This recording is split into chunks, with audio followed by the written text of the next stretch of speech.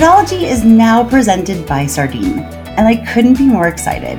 You'll get to meet their founder, Soups, and some of the team later this quarter, and you'll hear a bit more about why they've caught the attention of some of the smartest fraud leaders I know throughout crypto, fintech, financial services, and e-commerce.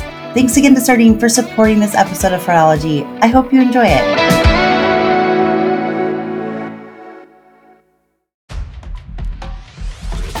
Welcome to this week's Thursday episode of the Fraudology podcast, where we dive into the science and study of online fraud from the perspective of an e-commerce fraud fighter. I'm Carice Hendrick.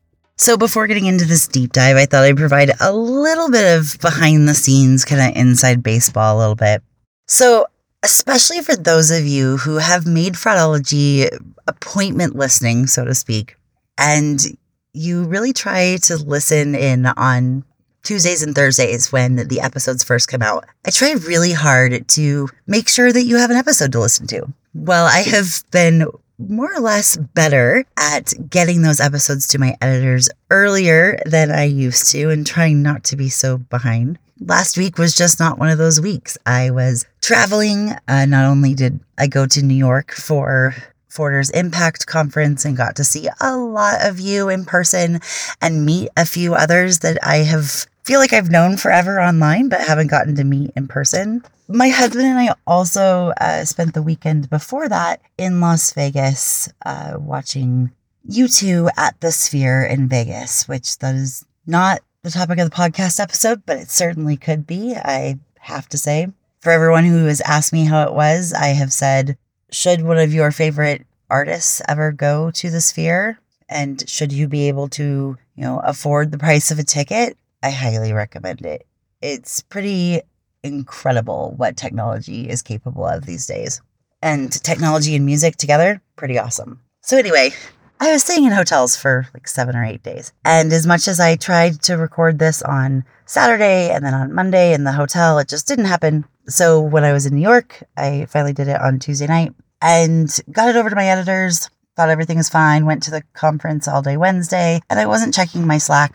And then on Thursday, I noticed, wait, there's no episode today. I recorded it and I went on Slack and found out that the file was corrupt. And I use an app when I'm recording on my phone when I'm traveling, and so something happened. Anyway, that might be way too detailed, but the shorter version is, I'm sorry there wasn't an episode last Thursday. I had every intention of talking about this topic last Thursday because kind of in advance of something that was happening the next day on Friday. But I'm sure that not all of you are aware of it still. So I'm going to go ahead and provide this deep dive on bots going mainstream. And it'll be full of a few twists and turns, but I think it's really important to talk about and know about, especially because so many of my listeners do have to deal with bots or scripted programs, as is kind of the more official way of saying it, but we just call them bots for short.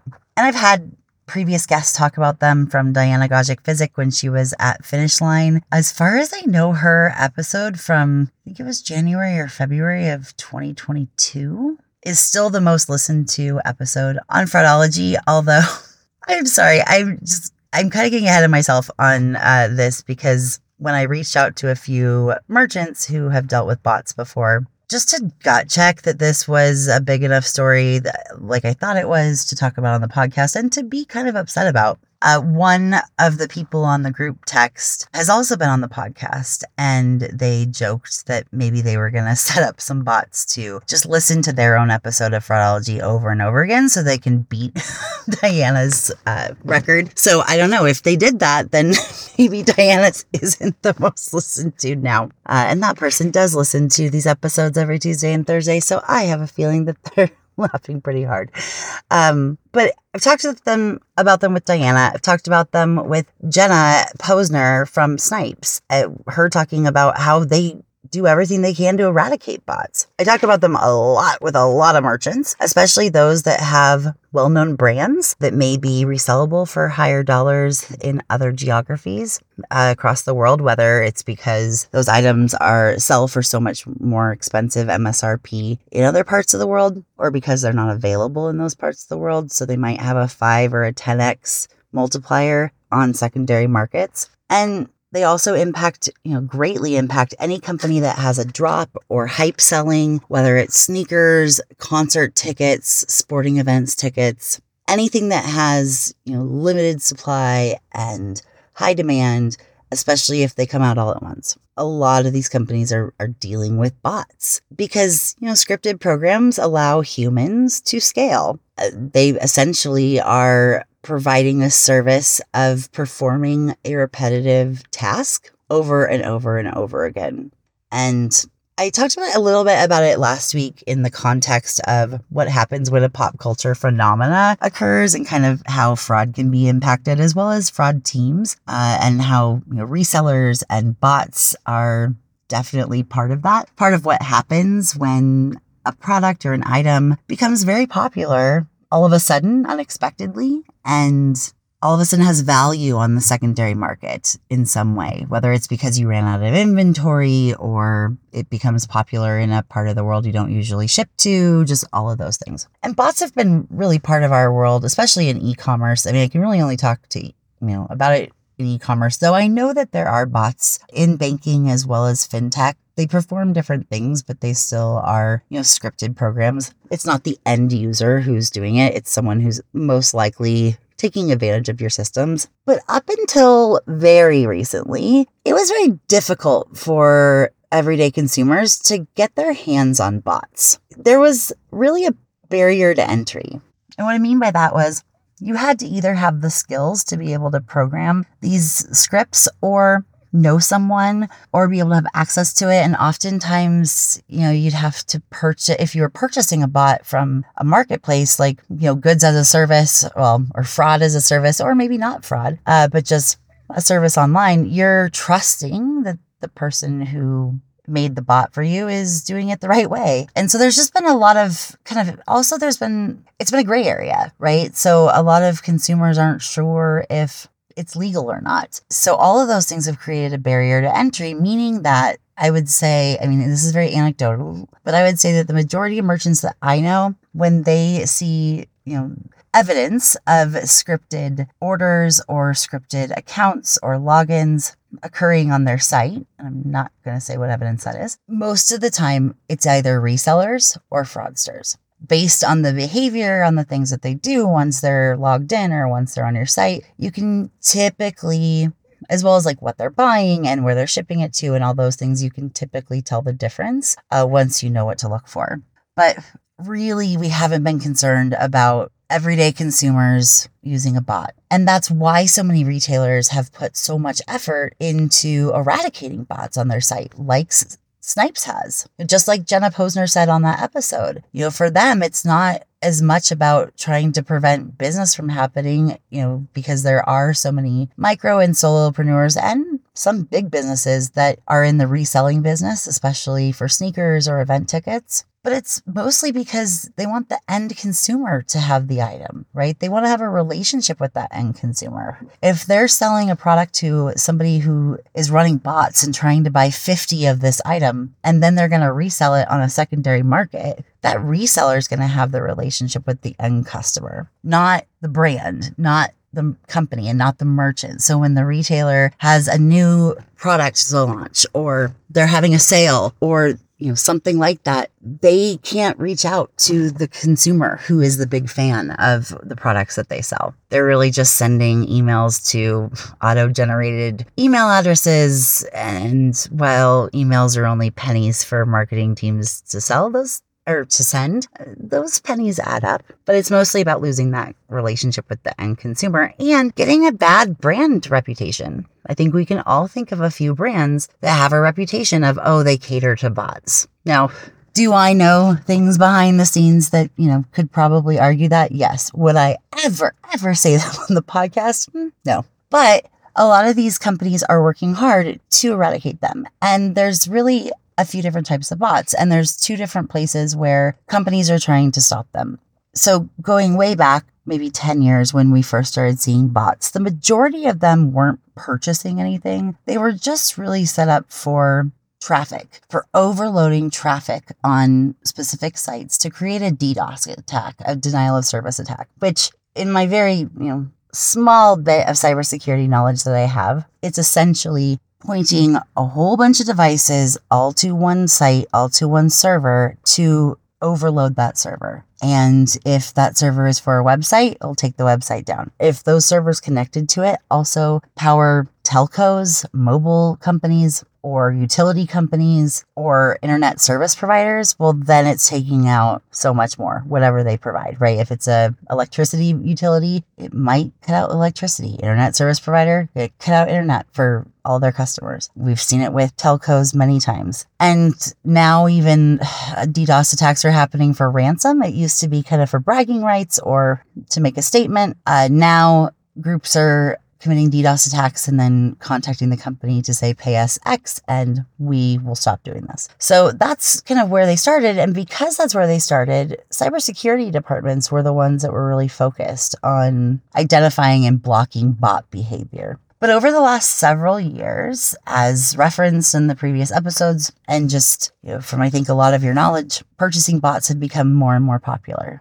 That's really the one that I know the most about, but there are also login bots that can really commit credential stuffing, essentially, right? Taking usernames and passwords from other breaches and feeding them into bots to just continually try to log in with the usernames and password at website A into website B, website C, website D, because we know, and fraudsters also know, that 86% of consumers reuse the same passwords for more than one account. I personally think it's higher than 86%, but that's, the 86% that would admit it. And so cybersecurity teams have, been implementing bot detection into their CDN, their content delivery, kind of at the beginning of entering a website, right? When a user starts a session. And if they see indicators of a bot, they'll try to block them from going to their site. There are others that'll use reCAPTCHA. However, Frank McKenna published an article a few weeks ago, I think now, maybe over a month ago, that talked about how there was a study done where AI bots were outperformed humans on reCAPTCHA, including the picture kind and all the different ones. So, we know how effective those are. And then I had Nate Carl on the podcast about a month ago or so, and he, on the episode talking about how fraudsters are exploiting third-party systems, we talked a lot about JavaScript blocking. That's something that a lot of these purchasing bots, the bots that get through the detection, a lot of the reasons why they're getting through that first layer of detection from cybersecurity, or the detection that cybersecurity teams work with, those type of companies. You can probably think of those brands, the most well-known ones anyway. A lot of them are using JavaScript to be able to detect, is this a human, is this not? To extract information from their device. But if that user is using an anti-detect or ad blockers, that bot detection site doesn't have enough information about the device. And so they just kind of guess. And usually they just say, okay, yep, they're good. And Nate did such a better job at explaining that. But that's one piece that I think,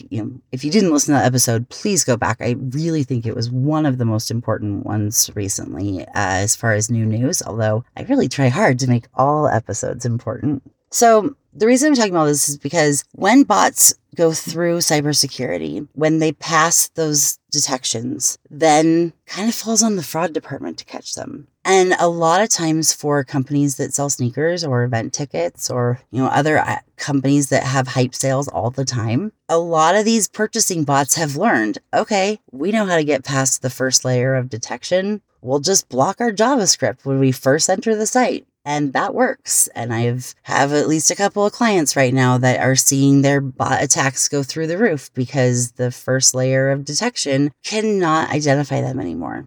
And these are, bots for resellers, not fraudsters. But for some brands, they're kind of one and the same because they're stealing from them in different ways. They're more stealing customers than money, but it's still a business decision. There are some companies that are fine with bots. A sale is a sale. I don't subscribe to that, but there are some. If your company is like that, I highly suggest that you send them the link to the episode with Jenna Posner at Snipes on Spotify because she did such a good job. And it's because she's not a fraud person at heart, right? Like John Maddox talked about last week, being a fraud person first and a business person second isn't always going to get you in the room with executives or get them to understand you. But Jenna is a business person first. And she would probably say she's a fraud person fifth. And so she's able to really quantify that in a business way that your executives may really be able to latch onto as well. But when these bots go through and they make purchases or they log in to accounts to commit account takeover or other things, it falls on the fraud department to identify. And more fraud providers have been implementing some bot detection services. I mean, some are better than others for sure. I have the one that I think works best, but they're not as a current sponsor this quarter, so I'm not going to name drop them, but you could probably figure it out if you go back and listen to past episodes. But really, looking at the user journey can help you identify those in a way that you don't, the JavaScript blockers aren't going to work, is what I'm saying. But it does require setting up a new relationship with a new provider. And honestly, I think it should really require working with your cybersecurity team and saying, hey, we've noticed a lot more bots coming through your detection, and we're pretty sure this is why. Is there anything you can do to help us with that? That would be a great opportunity to collaborate with your cybersecurity team. If you're a regular listener of Fraudology, you've heard me talk about Spec. Not only does their no-code platform let you instantly assemble the fraud solutions that you need to stay ahead of bad actors, but Spec's long list of integrations is always growing, empowering you to orchestrate your data to create customized customer journeys. Spec lets you stay ahead of fraud while enabling great customer experiences for your legitimate users. Request your personalized demo of Spec's Trust Cloud today at specprotected.com. That's www.specprotected.com. Or you can visit their website by clicking the link in today's show notes. Because so many purchasing bots are now going undetected by, some of the legacy bot detection tools that are often used by cybersecurity departments, most purchasing bots are often most detected after checkout by a fraud tool or a fraud team, and they can generally place them into two categories. The way that a fraud department or a fraud tool is identifying these bots is more about behavior, whether it's in the cart or the shopping behavior, other identifiers as well, which I am not going to disclose on this episode, especially because I know that bot episodes, while they're not only the most popular with fraud fighters, I just have this theory that some of the people who are really hardcore resellers and live and die by their bot systems might also listen to this podcast. So being very conscious of the fact that this is public, there might be an opportunity to create like a private training call for merchants who are more interested in this. If that's something that you might be interested in, please let me know, because I definitely can give a lot more information on how to identify bots as long as I identify you first. But basically, they can be placed in two different categories based on these identifiers after someone's checked out, after an order has been placed. Either they're a fraudster, they're using a stolen card or payment method, or they're a reseller or a broker. In retail goods, whether it's hype selling or drops or whatever your company calls it, when there are high demand, low supply items with potential resale value, and some of them are just guaranteed resale value at anywhere from 2 to 5 to 10x the original purchase price. We know, and I talked about this last week too, that there's a lot of resellers that come in, like when Taylor Swift wore a certain pair of shoes to a football game or a certain pair of shorts or whatever her new boyfriend, in quotation marks, because, they haven't officially, this is not a pop culture podcast, but Travis Kelce's jersey went up, sales of that went up 400% right after that. Those type of things, right? All of a sudden resellers go, aha, okay, there's a market for that. I'm going to buy these too. I'm going to cut the line with these bots and I'm going to buy them in bulk. Sometimes they won't buy them in bulk to try to go undetected, but that is the cat and mouse game that we all know and love to hate or hate to love. But with resellers, they're using their own money, so there's not going to be a chargeback. But they're selling for profit to your end users and your customers, either on secondary marketplaces or internationally. That's going to be a business decision whether to have a policy against resellers and or bots. If you do decide to have this company policy, and you decide that you're going to cancel any of these orders, it needs to be communicated to the customer. If by no other way, but in your terms and conditions. I ideally would say it'd be great to let them know ahead of time prior to checkout, but at the very least, if they do call and complain, your customer service can be armed by saying it's in our terms and conditions. Also, you never want, someone to, and I think I talked about this in a previous episode where there's been some extortion to C-level executives for, people who have had their orders canceled, obviously for fraud, but who may claim discrimination. If you're able to say, nope, we detected that you were using a bot, and this is our policy on this, and look, we published it for everyone, and we stick by it for everyone, you're much less likely to fall into that trap or be accused of something like that. So between fraudsters and resellers, there are different identifiers, sometimes only to humans, so that's not scalable. But they're not always different, right? Sometimes they look the same, but if you have a policy to cancel resellers, you can just say, any of this activity just gets canceled. But we also know that there are some companies, at different times of your company growth, they may care more about profit than new users or vice versa. And so you're going to have those conversations with senior leadership and, say, don't forget that we made this decision when our priority was X. Maybe it was getting new customer accounts. Well, we already have the customer account. We just canceled the transaction. But now that we're turning to wanting to have more profit or more margins and more volume, we may want to re-look at the business decision to cancel bots and resellers. Maybe we're okay with it, but you also have to take in mind your brand reputation and your customer trust. And again, that relationship with the end customer. If you don't know who that end customer is that loves the products that you sell so much that they're willing to pay 3 or 4 or 5 or 10x the regular price on a secondary market, well, then you're losing a really good sales opportunity. So there's just a lot of things to consider in that. If your business hasn't yet decided about bots or resellers, or you don't think you have a problem yet, it's a good opportunity to lead the conversation with stakeholders and have your numbers and the facts and pros and cons already. That is something that I have and can help with in my consultancy. I'm going to be offering some smaller packages in November for just 5 to 10 hours or even 1 hour to really ask me specific questions. That's something that's been asked for by the audience and one that I'm excited to offer. So this might be one of those things that you can add to an Ask Carice list and just purchase a small bucket of hours rather than a large engagement.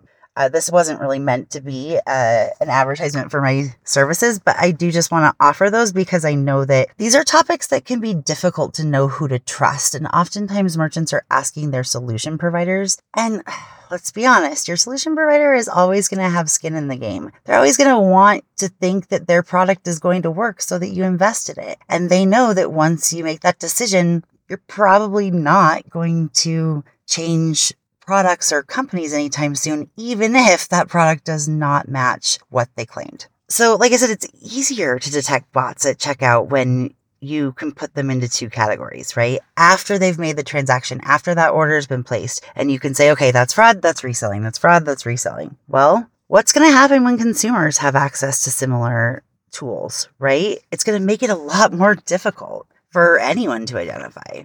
And there are going to be some consumers that say, well, that website seems to be fine with bots buying it when they're businesses who are reselling it. So, why can't I do that too? And really, if I can't beat them, I might as well join them. Well, when that happens and this announcement or this really huge platform and being able to advertise this product on Shark Tank has given it so much legitimacy and so much market awareness that I think that's going to happen a lot, especially the next time you have a drop, the next time you have hype sale, the next time there's inventory released.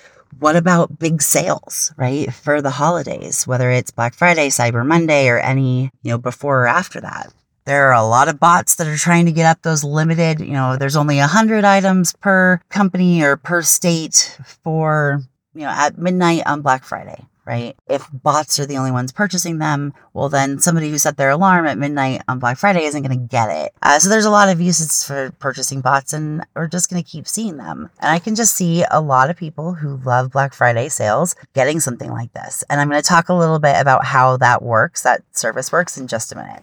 But when consumers are using bots in this way, it's going to be harder to identify them from resellers and fraudsters. So you're going to be more likely to cancel good customers' orders, either because their order looks like a fraud order or it looks like reselling. Or, due to policies, right? So either it looks like fraud order and you're canceling it because you think it's fraud and you're marking that as fraud, or you think it's reseller and you're going to cancel it due to policies. My biggest concern, because this product has now been legitimized by Shark Tank on, this huge platform, and there's so much market awareness, right? So many people now in the market know about it. Whereas had this company not been on Shark Tank in the first 3 months of its existence, it would have grown much slower. My concern is that consumers are going to feel entitled to use them. They're going to think, oh, well, they're obviously legal. They're obviously okay.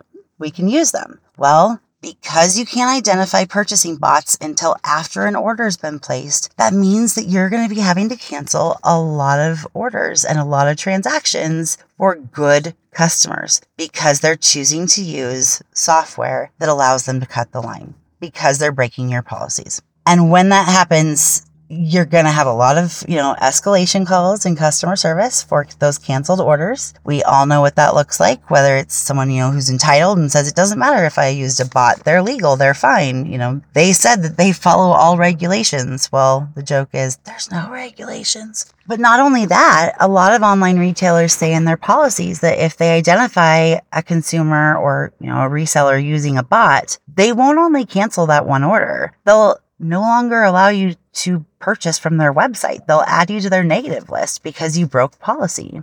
Well, how many merchants are using a consortium of sorts, right? The consortiums that are reliant on when one company marks certain identifiers as fraud, that's going to get really sticky because now you have a good consumer, and this still happens now even without bots, but now you have a good consumer who's used a bot, so now they're being put on your negative list. You really only have the fraud tools to use, and so, unless you have a policy tool through your fraud provider, not all of them have a separate, actually, I don't even know if any of them do, have a separate category for policy cancellations. I think one might.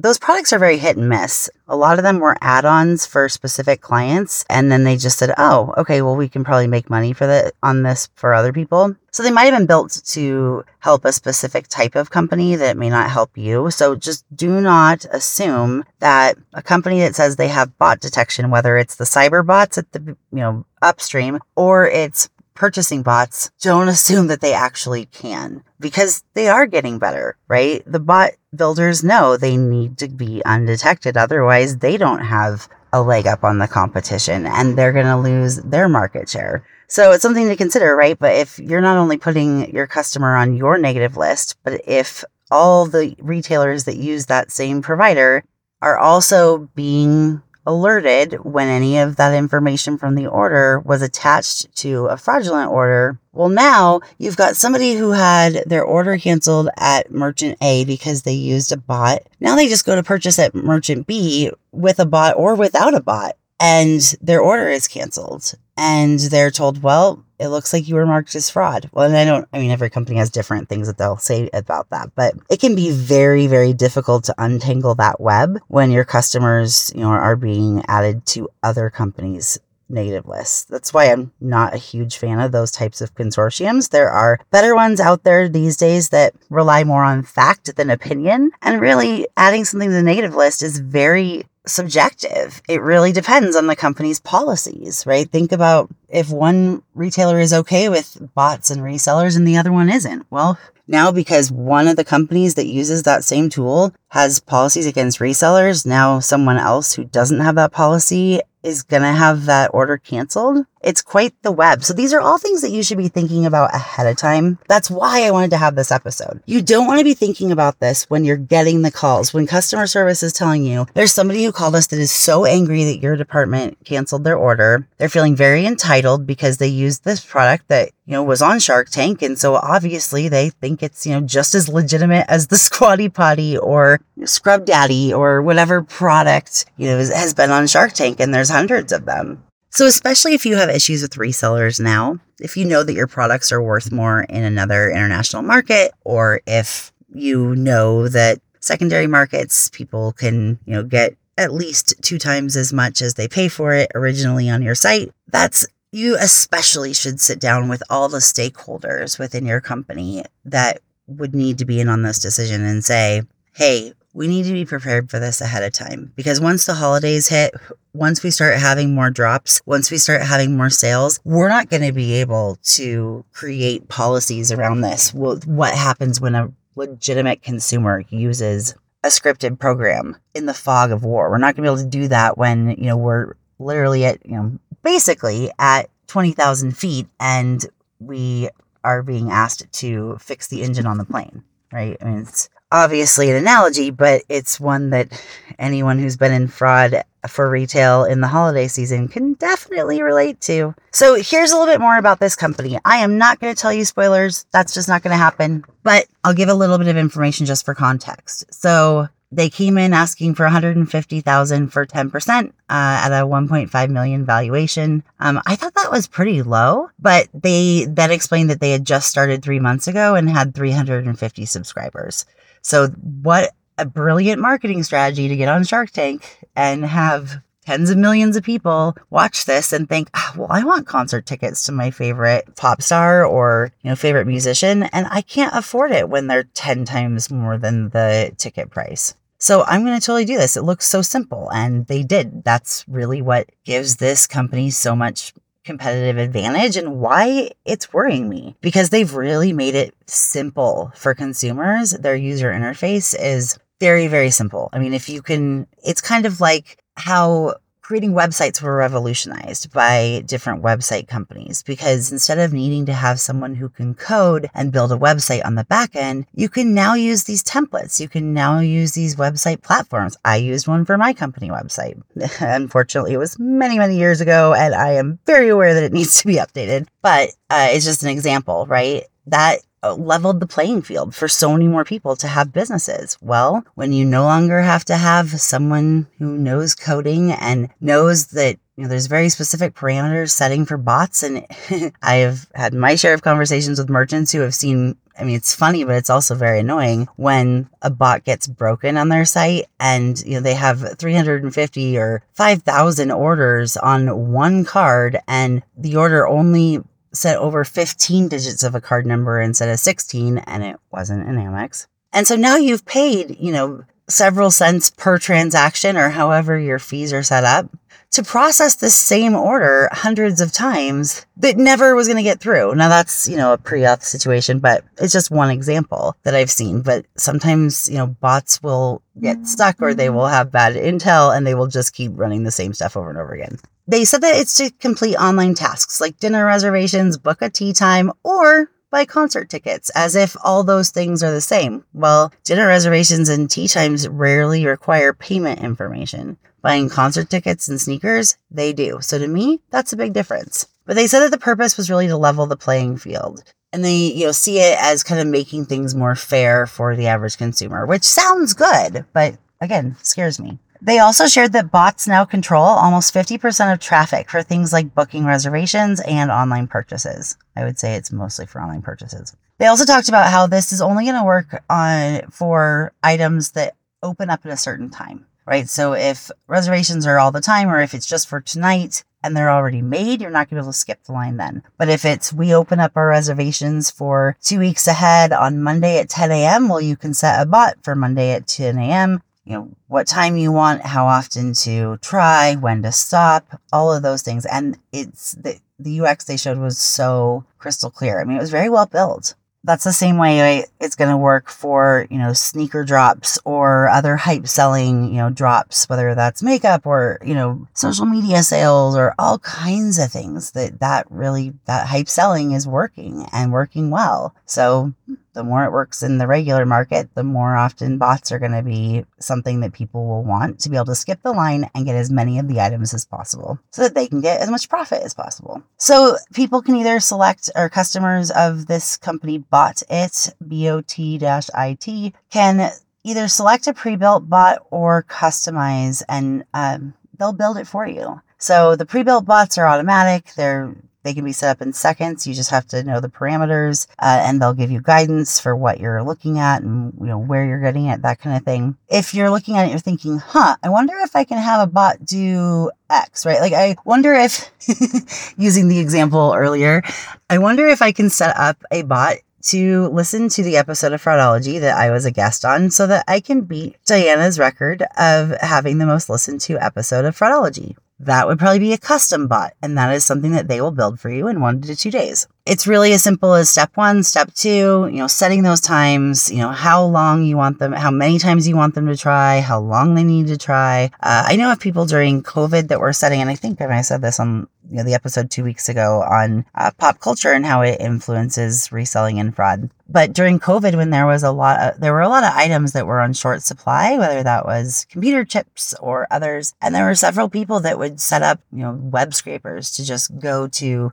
these 5 sites and continually try to purchase whatever gaming laptops or external hard drives or, storage, any kind of computer storage, anything like that, right? That required a computer chip, and just whenever one's available, you buy it. Well, when there's thousands of people doing that, that's a lot of traffic on your website too. And it makes it more confusing. You're also often having to pay for all that traffic in one way or another. So, and there's just a lot of things that add up, right? You need to think about all of them when you're presenting it to your company, as well as making these decisions. After the pitch, there were some questions from sharks. And like I said, this is not going to be a play-by-play or a recap, but these are some things that I think are important for us to know. I encourage you to watch the show, or at least this clip, to learn more if you're interested, for sure. But they said that they're the first B2C or intentional B2C bot company because they've created this user interface that has pre-configured parameters, and it's so easy to use. So like I said earlier, yes, bots have existed for many years. This is changing the game. It's marketing to consumers. And if they were just a small website that was starting out that nobody had really heard of yet, I wouldn't be dedicating an entire episode to it. But because they were featured on Shark Tank as the very first package of the night, so the very first entrepreneur or pitch of the night of that episode, that usually gets the most press, and that's usually the best one of the episode in quotation marks. So maybe not necessarily the best product, but the best pitch or the best interaction. So that's why. And they did have a guest shark on, which actually has ties to fraud, the fraud fighting side anyway. Michael Rubin, he was the founder, some of you know that name very well. He was the founder of GSI Commerce, which then when it turned into eBay Enterprise, I think it was a couple of other things before then, and then now it's Radial. So way back when the internet started, I think in the late 90s, early 2000s, he created GSI Commerce to provide e-commerce services for other companies. So they do all things, right? Logistics and all that. Fraud is just a very small part of it. So he knows that space. So I was kind of hopeful about that, but not giving anything away. He then went on to found Fanatics and Topps NFTs and playing cards. So, or maybe he bought Topps. I don't know. Anyway, he's a billionaire and knows a lot about the e-com market. So I thought that would be a good thing. I'm not going to say who said what, but one shark, I didn't clap, but I was certainly happy about it, said, wait, this feels like a moral dilemma. It feels like cheating, right? And now you're just adding to the noise, essentially. And the owners said that they want to change the perspectives on bots and to no longer see them as a bad thing, but as a tool to allow humans to do more things and blah, blah, blah, blah, blah.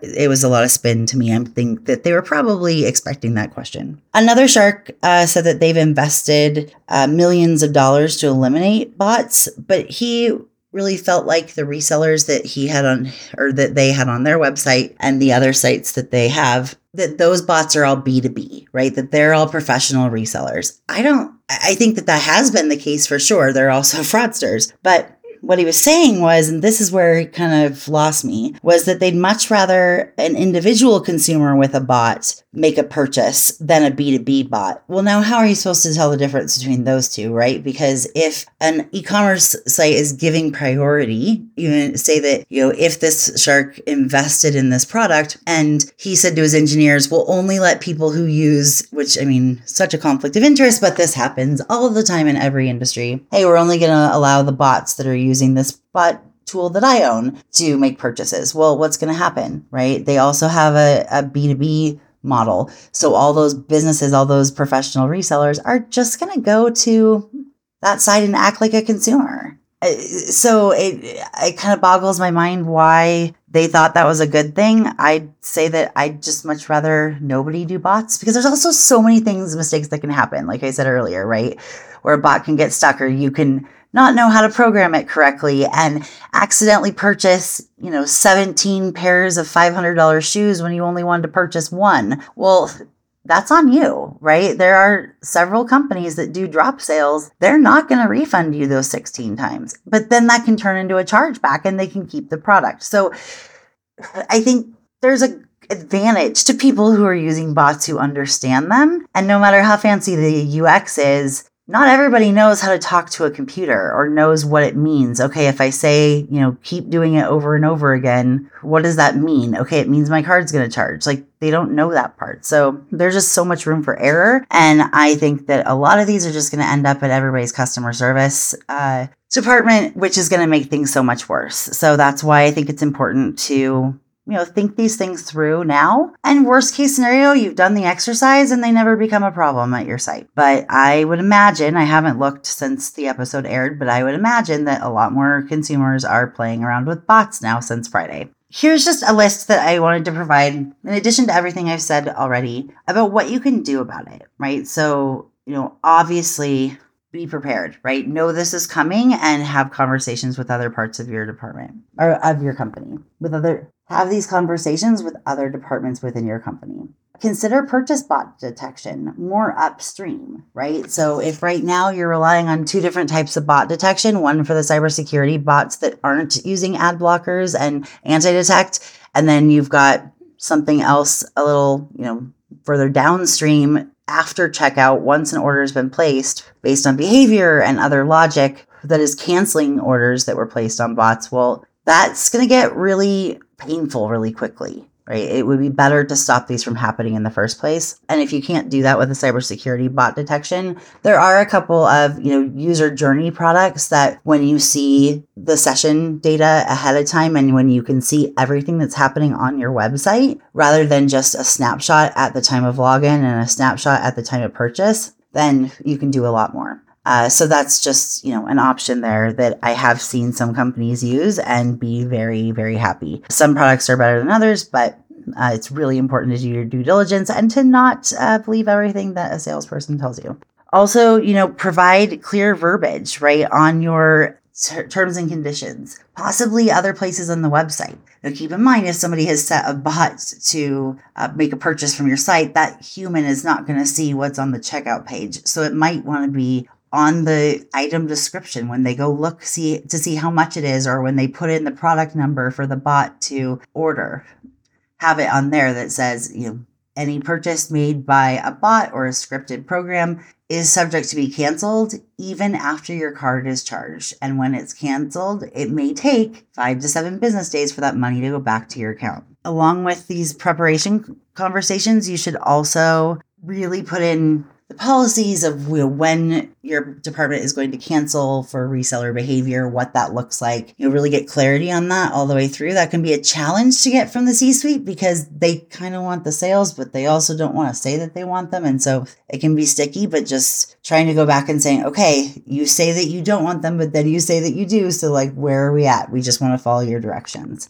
Because we don't get a chargeback, this isn't totally our department, but we understand that because we see it and because we have some tools that provide us some visibility, not as much as you usually need for this, depending on what your risk stack looks like. But because of that, we can help, but here's what we need. Also, working with customer service to provide them verbiage to say to people when they call and say, I ordered it. They're probably not going to come out and say right away that they used a bot. It's probably going to be, you canceled my order and I don't understand why, and you stole my money and blah, blah, blah, blah, blah. So, training customer service on that of what to expect on those calls and what questions to ask and then what to say to kind of de-escalate the situation, point them back to terms of service and say, look, we really want our products to go to our customers, our biggest fans. And it sounds like you're one of them, but we can't tell that when you're using a bot. Something like that. I just, can't stress enough to make sure that your T's and C's are aligned with what your team is canceling. That's not always the case and can get you in a lot of trouble. And then, consider where to put that verbiage on the site, whether it's, at the product level or whatever. And then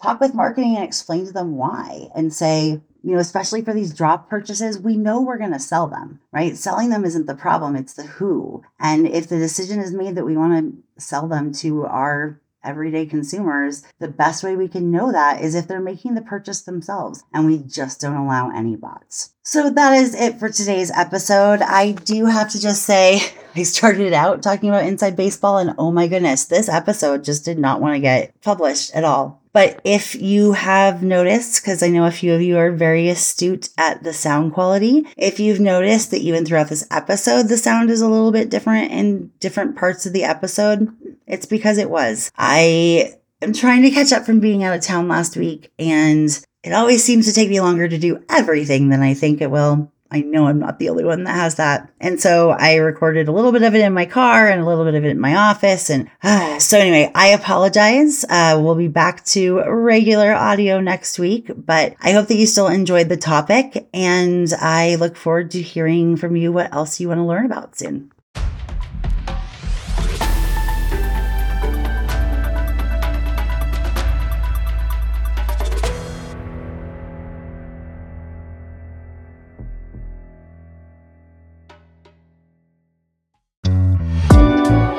Thank you again to Sardine for sponsoring this episode of Fraudology and for supporting information sharing and collaboration across the FraudFighter ecosystem. You can learn more about the team and their mission at Sardine via the link in today's episode description.